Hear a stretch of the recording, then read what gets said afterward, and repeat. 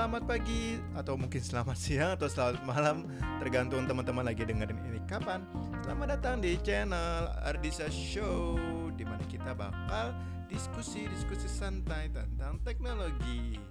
Nah, jadi kembali lagi di episode keberapa nih? Berarti episode keempat ya. Di hari Rabu ini, memang hari Rabu itu terkenal sebagai hari yang cukup menjenuhkan, karena kalau misalkan kita ngeliat hari Senin gitu ya, itu hari yang kita masih fresh-freshnya, baru melewati hari Sabtu dan Minggu, kerja lagi atau kuliah lagi hari Senin dengan otak yang masih segar.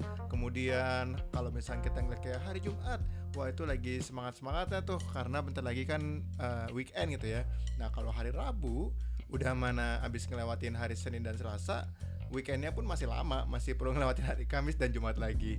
Jadi hopefully dengan adanya channel ini bisa ngebantu teman-teman melewati hari Rabu ini dengan ceria. Oke deh, kalau begitu kita langsung aja ya. Buat hari ini kita akan diskusi tentang sebuah topik, yang mana topiknya ini sempat aku survei di Instagram. Aku sempat melakukan Instagram question, di mana aku ngebuka pertanyaan buat teman-teman semua yang follow Instagram aku.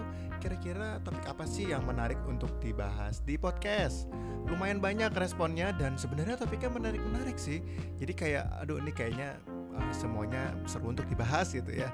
Aku tapi akan mulai dari salah satu topik yang cukup banyak diminta, yaitu tentang investasi, terutama buat teman-teman atau kita-kita sekarang ini berada di generasi bisa dibilangnya generasi digital atau milenial gitu ya, dimana kita pengen semuanya serba simpel, serba mudah gitu kan. Kira-kira teknologi apa sih yang bisa ngebantu kita untuk melakukan investasi dengan mudah? Untuk pertama-tama saya akan coba mulai dari sebuah paradigma yang mungkin sudah terpatri di dalam kalbu kita semenjak kita kecil dari dulu banget ya. Bahwasannya kalau misalkan kita punya uang lebih gitu ya, misalkan, atau kamu waktu kecil kasih uang jajan sama orang tua kamu misalkan sehari 10.000 gitu ya, pasti pesan dari orang tua adalah yang dipakai jajan jangan semuanya ya, sisain untuk ditabung gitu kan. Jadi kita memang dari kecil diajarkan untuk menabung. Bahkan ada pepatah apa sih itu yang rajin pangkal pandai apa sih ya, intinya kalau rajin menabung jadi cepet kaya gitu ya. Bahkan ada lagunya zaman saya kecil dulu. Ini siapa yang nyanyi ya? Cindy Senora, Tria Kwek yang Bang Bing Bung yo kita nabung ya. Ya kayak gitulah kira-kira lagunya. Cuma intinya memang dari kecil saya selalu diajarkan untuk kalau punya uang lebih ditabung gitu kan. Bahkan saya punya rekening bank dari saya SD, supaya nanti misalkan ada uang jajan sisa dalam waktu sebulan itu ya, sama ibu saya dimasukin ke rekening tersebut. Nah baru-baru ini, mungkin baru sekitar 2-3 tahun ke belakang ini, saya mulai melek gitu ya, mulai baca-baca tentang perencanaan keuangan, atau istilah kerennya financial planning. Nah memang ya, ini kita di era Instagram kayak gini nih, ilmu-ilmu seperti ini mudah untuk ditemukan. Jadi kalau mungkin teman-teman yang sering Instagraman itu ya, tahu ada akunnya Joska atau akunnya KM gitu kan, dimana mereka adalah sebuah organisasi atau lembaga yang memang fokusnya untuk membantu individu, keluarga, atau perusahaan untuk membuat perencanaan keuangan mereka. Nah yang pasti adalah kalau kita punya uang, dan uang itu hanya ditaruh di tabungan di bank gitu ya, terserah sih mau taruh di bank, mau taruh di bawah bantal, atau mau ditaruh di celengan itu ya, itu lama-kelamaan nilainya akan turun. Jadi ada istilah namanya kalau nggak salah inflasi gitu ya.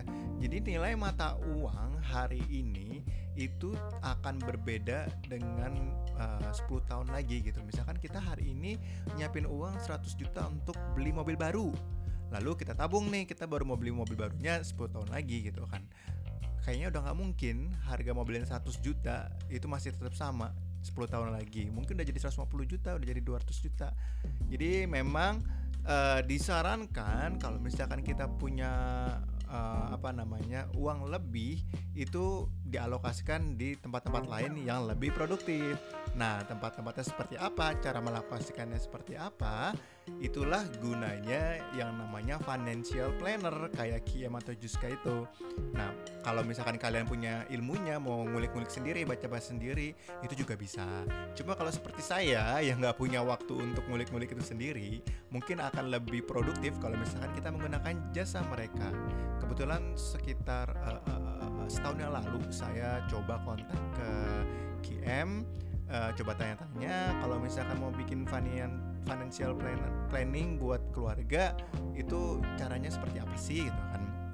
Nah, ini sekalian informasi juga nih buat teman-teman yang mungkin kepikiran kayak, wah kayaknya aku harus udah mulai investasi nih buat perencanaan masa depan gitu ya. Mulainya dari mana sih gitu kan. Nah, ini hal pertama yang paling penting untuk kita lakukan sebelum kita membuat perencanaan keuangan adalah memastikan kondisi kesehatan keuangan kita saat ini dalam kondisi yang bagus. Nah, ini jadi ketika saya kontak mereka, kemudian mereka memberikan sebuah form yang isinya kayak ada beberapa list pertanyaan, beberapa kolom yang mesti kita isi. Tujuannya untuk mengetahui status keuangan kita apakah sehat atau tidak. Nah, kalau nggak salah itu sebuah form itu isinya ada expense kita per bulan. Mereka udah ngasih kategori-kategori itu, misalkan ada expense untuk transportasi, untuk makanan, untuk hiburan, untuk apa lagi ya, untuk operasional rumah kayak listrik, air segala macam. Dimana kita mesti menulis kira-kira estimasinya berapa sih yang kita keluarkan setiap bulan untuk pos-pos tersebut. Kemudian pendapatan kita sumbernya dari mana aja dan berapa yang masuk. Kemudian apakah kita punya hutang, misalkan punya cicilan atau misalkan ada hutang ke teman atau apa gitu kan yang harus kita bayarkan, itu juga ditaruh di situ. Kemudian apakah kita punya dana cash cadangan atau misalkan disebutnya dengan nama dana darurat. Nah, dana darurat itu biasanya dihitung dari expense kita per bulan. Contoh misalkan saya sekeluarga per bulan habis 1 juta rupiah gitu kan. Kayak nggak mungkin sih. Misalkan habis, biar gampang hitungnya, 10 juta per bulan gitu ya untuk pengeluaran keluarga gitu ya. Nah, kalau misalkan kita masih single, itu kita at least perlu punya cadangan di dalam bentuk bisa di uang di bank, bisa dalam bentuk apapun lah, pokoknya cadangan uang yang bisa dicairkan dalam waktu cepat itu ya. Itu at least untuk 3 bulan. Jadi kalau misalkan per bulan kita biasanya pengeluarannya 10 juta, at least kita perlu punya dana darurat 30 juta. Kalau misalkan kita sudah berkeluarga nih, udah punya anak gitu ya, itu bisa lebih panjang lagi. Misalkan kita perlu punya dana darurat at least buat misalkan 6 bulan biar safe gitu ya. Nah, untuk kita bisa mengisi kolom-kolom dan mengetahui kesehatan finansial kita, saya nggak tahu ya seberapa banyak dari kita yang sudah mencatat pengeluaran dengan rapi dan baik. Kalau misalkan belum, kayak saya waktu itu gitu kan, ada sebuah aplikasi yang bisa membantu. Jadi kendalanya nih ya, misalkan kita melakukan spending, kita lagi ke mall, kita beli makan, kemudian kita beli minum, kemudian kita misalkan belanja, beli baju, beli groceries, kemudian keluar bayar parkir, beli bensin gitu ya. Hal-hal kayak gitu kan biasanya transaksinya terjadi dalam waktu cepat ya. Kita order, kita transaksi gitu kan, kita bayar, kemudian kita melakukan aktivitas berikutnya. Nah, biasanya kalau itu ketumpuk gitu ya sampai malamnya, kalau malamnya mungkin masih oke ya, mungkin kadang malamnya pun kelupaan gitu ya, baru besoknya mau diinget-inget kemarin spending apa aja ya, itu biasanya suka lupa gitu kan, sehingga hasilnya jadi kurang akurat lah estimasi pengeluaran bulanan kita yang kita keluarkan berapa, sehingga kita bisa tahu kita perlu dana darurat berapa. Nah, untuk membantu itu ada aplikasi yang memang namanya dia adalah kayak tracker untuk keuangan kita. Nah, sebenarnya sih kayak kalau misalkan kalian cuma mau nyatat itu di notes atau misalkan di aplikasi notes biasa ya di handphone, ya it's okay juga sih, nggak masalah. Cuma pada prakteknya kalau misalkan proses kita untuk mencatat itu tidak apa ya istilahnya, tidak seamless lah, tidak mudah, tidak memudahkan kita, tidak memotivasi kita untuk melakukan hal tersebut, biasanya kayak jadi males nyatet, lupa nyatet, jadi nggak sempat nyatet. Nah, kalau pakai aplikasi itu mereka mendesain aplikasinya bagus banget sehingga kita pertama termotivasi untuk ngisi, karena kalau kita ngisi mungkin ada beberapa yang ngasih kita kayak ada gamification ya, dikasih reward, ada yang ngasih statistik pengeluaran kita per kategori. Cuma kalau menurut saya yang paling penting dari aplikasi untuk tracking expense itu adalah speed.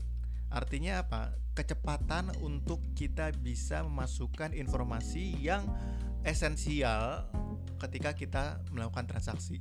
Jadi misalkan kita ke kasir, kita bayar pakai kartu kredit gitu ya.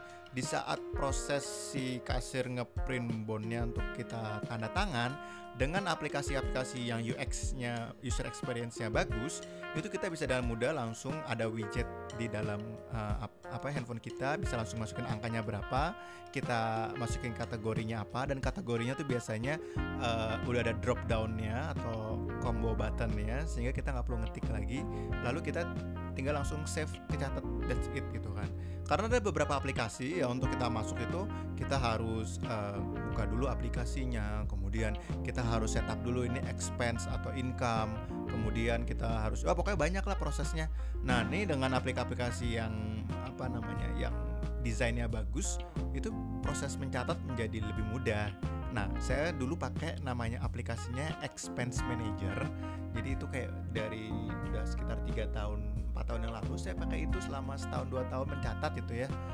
Lumayan gitu kan. Oke, aplikasinya dari sisi speed dia dapat gitu kan.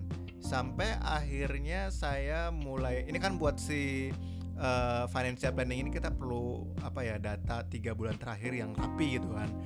Nah, si Expense Manager itu untuk merekap data menurut saya masih kurang oke. Akhirnya saya coba searching lagi, testing berbagai macam aplikasi untuk tracking keuangan.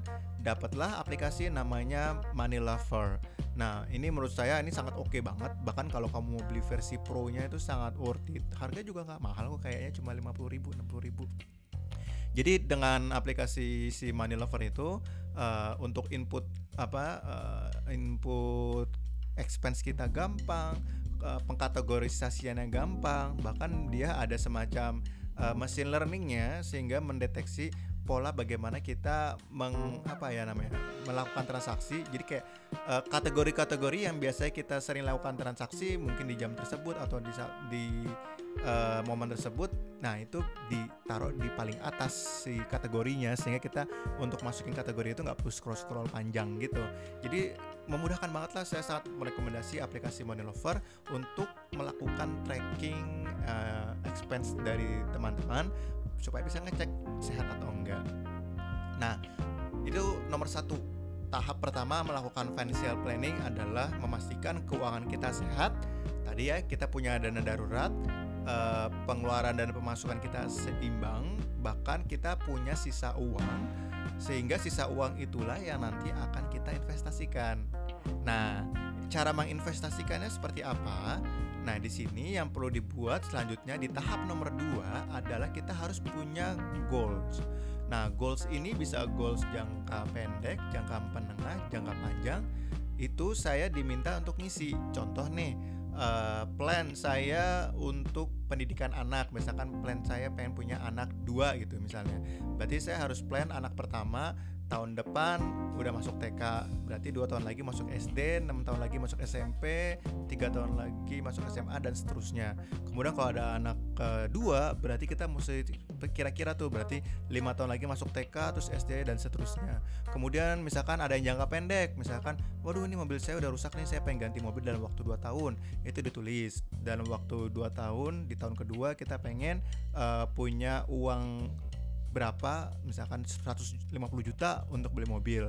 Kemudian ada juga misalkan yang sifatnya kayak untuk liburan gitu ya. Misalkan kita pengen sebulan sekali at least liburan yang sedang-sedang aja lah di dalam kota, tapi 2 tahun sekali kita pengen liburan yang keluar negeri gitu kan. Nah itu kita plan tuh, kita perlu punya uang berapa, untuk apa, dan kapan.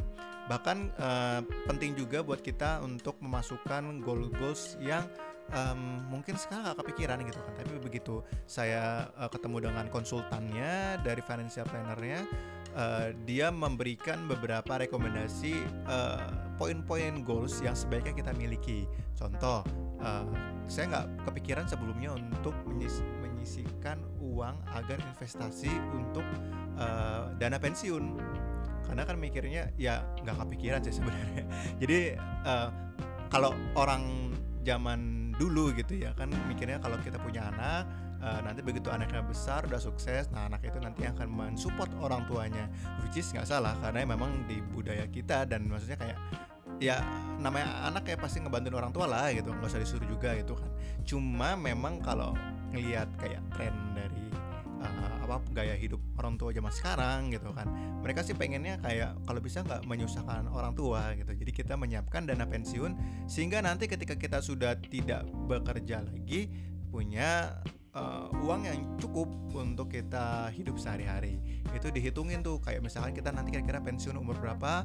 Nah tadi kan kita punya tuh pengeluaran bulanan kita berapa tuh.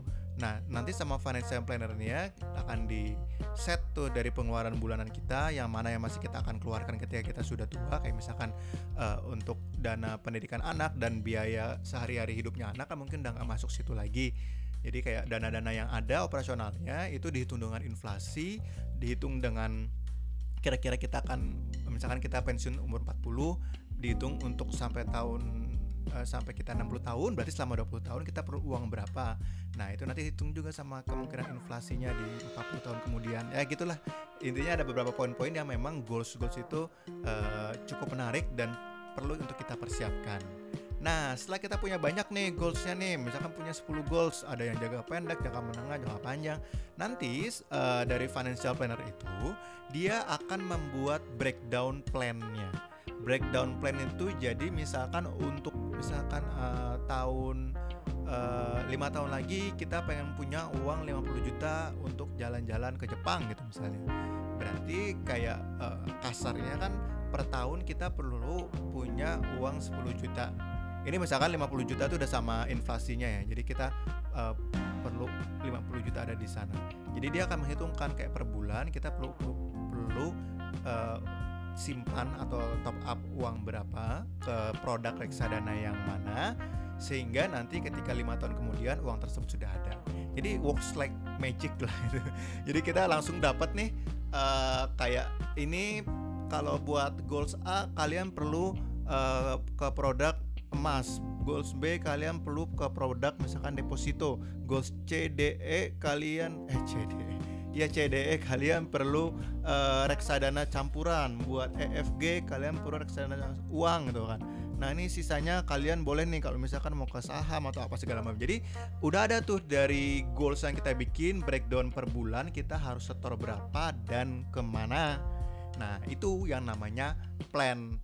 Nah kalau untuk bikin plan ini sih simple ya, ntar dari mereka diberikan Excel atau Sheets gitu ya, Google Sheets, di mana tuh isinya udah per bulan yang harus kita keluarkan berapa. Nah disitulah biasanya suka ada adjustment antara goal sama plan, kita bisa balance nggak. Contoh misalnya dari plan adalah kita harus menyisihkan 5 juta per bulan untuk berbagai macam goals kita. Tapi pada kenyataannya misalkan gaji kita 5 juta, gaji kita 10 juta, untuk pengeluaran bulanan 8 juta, kita punya uang cuma 2 juta. Nah ini gimana nih planningnya itu kan. Jadi ada beberapa cara. Ada yang paling gampang adalah ya udah goals itu nggak usah dikejar sekarang, kejar aja nanti kalau goals lain udah terpenuhi. Atau kalian coba atur supaya expense-nya lebih kecil. Ada nggak pos-pos yang bisa dikurangi sehingga punya uang 5 juta untuk diinvest setiap bulan. Atau sebenarnya yang paling gampang adalah ya udah tambahin aja income-nya gitu kan. Misalkan sisa uang cuma 2 juta, butuhnya 5 juta, ya gimana caranya kita dapetin tambahan 3 juta gitu. Jadi ya Ya cuma ada itu doang caranya, kalian turunin goals kalian tekan expense-nya, atau kalian ya tambahin income-nya. Ini kalau kata financial planner-nya, dia cerita ya, biasanya begitu ngelihat plan-plan seperti ini dan menyadari berapa banyak kebutuhan finansial yang harus kita penuhi supaya goals dalam hidup kita itu tercapai, itu biasanya kayak tadinya ada yang plan mau punya anak 5 gitu kan, terus jadi 3 dulu deh, at least sampai plan yang buat anak ketiga aman, baru punya anak keempat gitu. Jadi ya penting, jadi kayak apa ya, sebisa mungkin buat kamu, terutama kalau mau punya anak gitu ya, iya, direncanakanlah, at least kalian tahulah bahwasannya anak itu butuh plan. Dan untuk mendidik anak, mengembangkan tumbuh kembang anak itu, untuk di Indonesia sayang sekali kondisi realitanya itu pendidikan masih mahal. Jadi ya memang either kalian harus spend effort lebih banyak untuk bisa mendidik anak di tengah sistem pendidikan yang masih kurang bagus, atau ya kalian harus ngumpulin uang yang cukup banyak sehingga anak-anak kita bisa mendapatkan pendidikan yang lebih baik. Oke, jadi ngomongin anak kan. Anyway, tadi ya nomor 1 kita cek plan, kondisi keuangan kita udah sehat atau belum. Nomor 2 kita bikin goals, apa yang mau kita capai di hidup kita dalam waktu jangka pendek, menengah atau jangka panjang. Nomor 3 nanti kita akan bikin plan, tiap-tiap goals itu bagaimana cara memenuhinya, berapa uang yang harus dimasukkan ke produk apa tiap bulannya. Baru nomor 4 adalah, ini sebenarnya agak susah, yaitu execute. Nah, execute itu artinya adalah proses kita melaksanakan plan yang sudah disiapkan. Jadi ini bagusnya, aku nggak tahu kalau pakai financial plan yang lain ya, bagusnya si QM itu, jadi ada beberapa sesi ya. Di salah satu sesi ada namanya sesi yang memang kita untuk memilih produk. Jadi tadi kan udah ada produk-produk investasi based on tipe returnnya, kayak ini untuk jangka pendek, jangka menengah atau jangka panjang. Kemudian berdasarkan dari profil resiko kita, apakah kita termasuk orang yang berani high risk high return, atau kita pengen cari yang safe aja. Bahkan kadang tergantung juga dari jenis goalsnya. Contoh misalkan goalsnya esensial untuk punya untuk dana pendidikan anak gitu misalnya, itu ya kita kalau bisa cari produk-produk yang itu low risk gitu kan, karena kita ya udah nggak apa-apa naiknya dikit aja, tapi ketika saatnya tiba uangnya tercapai dengan nilai yang kita inginkan.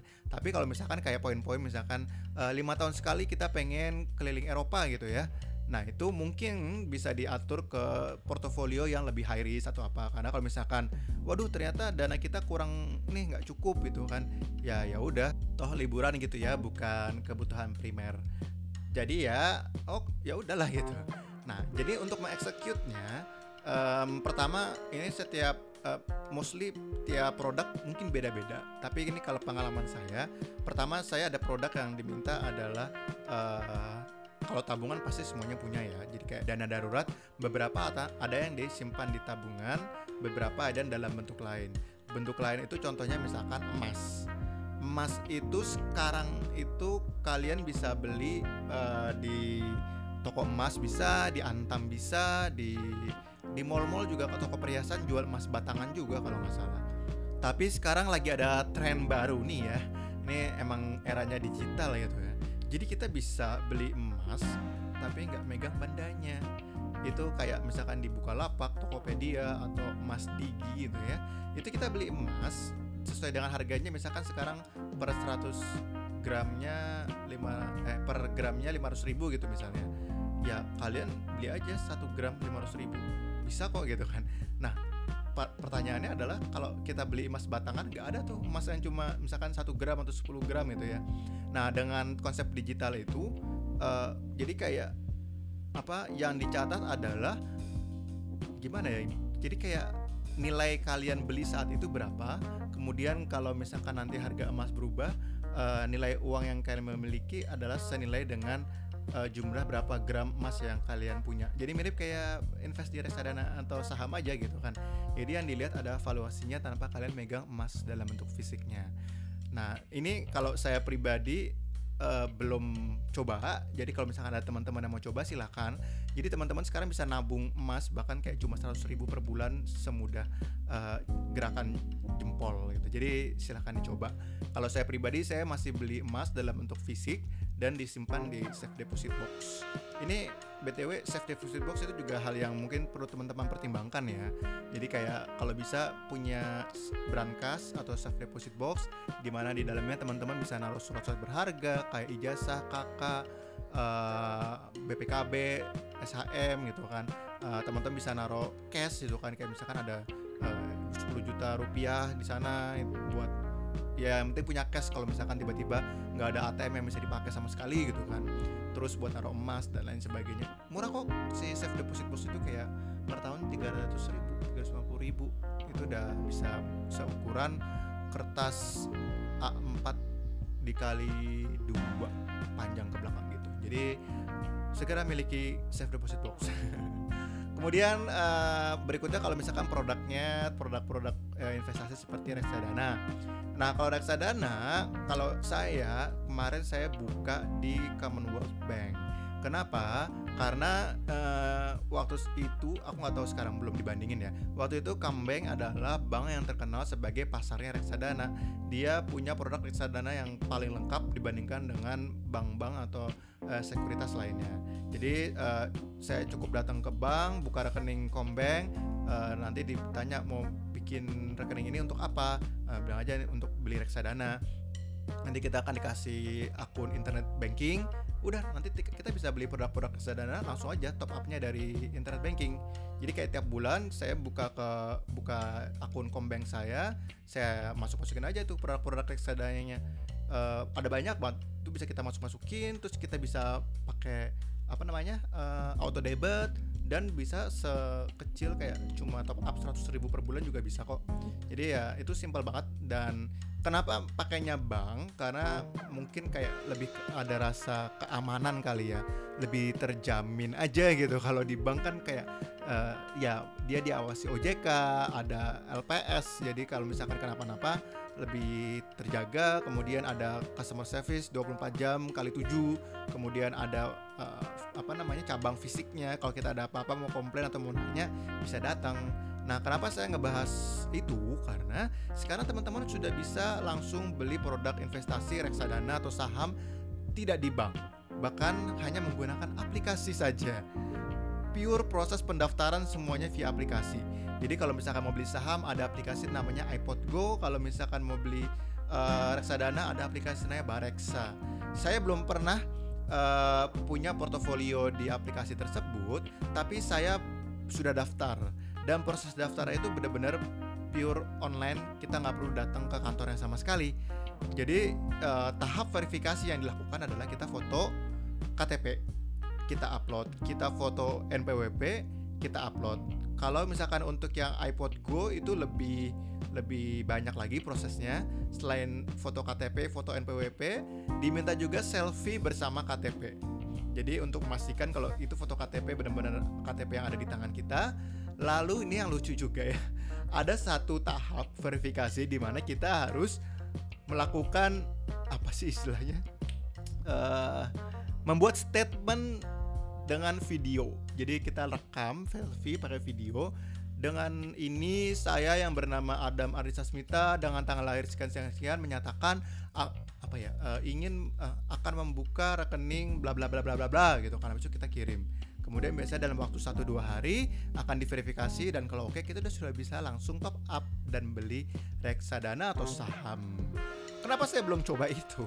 Karena ya itu tadi, dia kan bukan bank ya, dia kan aplikasi. Jadi iPod Go, Bareksa, Tokopedia atau apa gitu kan. Maksudnya kayak ada sih dia kantornya gitu kan, tapi nggak yang di semua kota ada cabangnya, nggak yang ada CS-nya 24 jam penuh itu kan. Jadi masih ada hal-hal yang membuat saya agak ragu untuk nyobain. Bahkan kalau misalkan untuk invest dalam jumlah yang cukup banyak, mungkin puluhan atau ratusan juta gitu ya, kayaknya masih pikir-pikir dulu deh. Nanti mungkin kalau sudah teryakinkan akan dicoba. Tapi kalau misalkan teman-teman mau coba silakan. Di Tokopedia bisa, Bukalapak bisa, Bareksa bisa, iPod Go bisa, ya kan namanya milenial ya, pengennya yang full online gitu kan. sudah bisa, nggak usah khawatir. Dan produk-produknya pun beragam kok, jadi ya silakan dipilih-pilih sendiri. Oke, tadi tahap pertama pastikan kondisinya sehat, tahap kedua punya goals, tahap ketiga buat plan, tahap keempat execute, dan tahap kelima adalah melakukan review. Nah, review ini sebenarnya simpelnya kayak selama 1 tahun ke belakang kita tercapai nggak, terlaksana nggak plan yang sudah dilakukan. Misalnya kita punya 10 item yang harus dipenuhi nih. Nah, ini 10-10-nya udah 100% atau belum sama 1 tahun ke depan. Terus misalkan kalau ada perubahan-perubahan, misalkan perubahan priority, perubahan goals, perubahan income, perubahan expense itu kan, itu teman-teman bisa update. Nah, update-nya pun nggak harus ke financial planner ya, bisa cek sendirilah kira-kira mana yang perlu direvisi, mana yang perlu diperbarui, mana yang perlu diganti, ada yang perlu ditambah atau yang dikurangi, itu teman-teman bisa cek sendiri. Dan biasanya dalam waktu 1 tahun teman-teman sudah mulai bisa dapat semacam feel-nya lah, udah tahu ada beberapa portofolio yang ini memberikan return, ada portofolio nggak memberikan return, ada yang kita lihat, oh ini portofolio ini untuk jangka panjang, jadi kita nggak usah lihat ini udah return atau belum itu kan. Nah, nanti lama-kelamaan kita akan punya sense untuk investasi lebih tajam lagi. Jadi mungkin tahap berikutnya teman-teman bisa coba iseng-iseng aja beli saham, kemudian iseng-iseng investasi di misalkan pengen coba P2P lending atau apa ya. At least kalau misalkan untuk kebutuhan primer teman-teman sudah terpenuhi semuanya, nanti tinggal kayak misalkan ada uang lebih nih, kita pengen puter kemana ya gitu kan. Karena teman-teman ntar menyadari bahwasannya ada uang yang di bank itu kayak nggak ada pertambahan yang signifikan, malah cenderung berkurang karena biaya administrasi. Dan ada portofolio teman-teman di produk-produk investasi yang itu kok jumlahnya bertambah. Nah, dengan begitu biasanya teman-teman akan lebih semangat untuk memutar uang teman-teman lagi. Jadi itu adalah 5 tahap yang perlu teman-teman lakukan untuk melakukan investasi di era milenial seperti sekarang ini ya. Jadi pertama pastikan sehat, punya goal, punya plan, execute, dan review. Review ini tadi tahunan, mungkin kalau 2-3 tahun sekali teman-teman bisa pakai jasa financial planner untuk nge-recheck kira-kira masih relevan nggak plan yang dibikin 2-3 tahun yang lalu. Ya mirip kayak medical check up, ini kita financial check up. Oke, paling segitu aja ya kayaknya sharing-sharing tentang investasi. Intinya mas sekarang investasi gampang ya. Teman-teman bisa duduk modal jempol, teman-teman sudah bisa melakukan investasi. Dan ini yang paling penting, terutama buat kamu-kamu yang masih muda dan mungkin masih mahasiswa, jangan berpikir aku masih lama kok butuhnya itu, nanti aja investasinya kalau sudah butuh gitu, atau aku masih cuma punya uang yang disisikan dikit, aku nanti aja lah kalau udah punya uang cukup banyak baru investasi. Nope, itu salah banget. Kenapa? Karena semakin awal kita punya goals dan melakukan investasi, plan yang perlu kita execute itu akan semakin ringan. Contoh, misalkan untuk dana pensiun. Dana pensiun saya baru pikirkan ketika saya umur 30. Nah, itu mungkin saya perlu menyisihkan kira-kira 3 juta per bulan untuk dana pensiun saja. Tapi misalkan teman-teman yang umurnya masih 20-an, masih mahasiswa gitu kan, pengen investasi untuk pensiunan gitu kan, teman-teman mungkin cuma perlu ngeluarin 200-300 ribu per bulan. Jadi kayak jauh lebih mudah buat teman-teman untuk mencapai berbagai macam goals apabila proses investasi itu sudah dilakukan sedini mungkin. So, buat kamu yang belum kepikiran untuk melakukan investasi, buruan pelajarin. Sumbernya untuk belajar bisa dari mana aja. Di sosial media banyak banget yang ngebahas itu, di internet banyak yang ngebahas itu, di toko buku juga banyak yang jual bukunya. Bahkan kalau nggak salah di Bursa Efek Indonesia juga mereka ada kelas workshop gratis buat teman-teman yang mau belajar investasi. Jadi tunggu apa lagi? Segera coba pelajari, coba bikin plan, bikin goal, cek kesehatan finansial teman-teman, dan segera melakukan investasi. Oke, paling sampai sini dulu aja podcast episode tentang investasi kali ini. Next next week kita akan ngebahas topik-topik seru lainnya. Saya akan coba pilih dari yang sudah teman-teman kirimkan ide topik apa yang ingin dibahas buat minggu depan. Kalau misalkan teman-teman pendengar yang ada di sini pengen ngasih ide juga atau pengen tanya-tanya, punya topik yang pengen diskusikan atau dibahas, bisa langsung tanyakan aja. Kalau misalkan kamu dengerin podcast ini pakai Anchor, kamu bisa kirim pertanyaan via voice message, silahkan kirimkan. Atau kalau misalkan kamu nggak pakai Anchor atau kamu dengerin ini di platform lain, pengen tanya-tanya, bisa kontak saya di sosial media saya di @ardisas. Itu kamu bisa cek di Instagram atau di Twitter. Saya aktif di dua platform itu.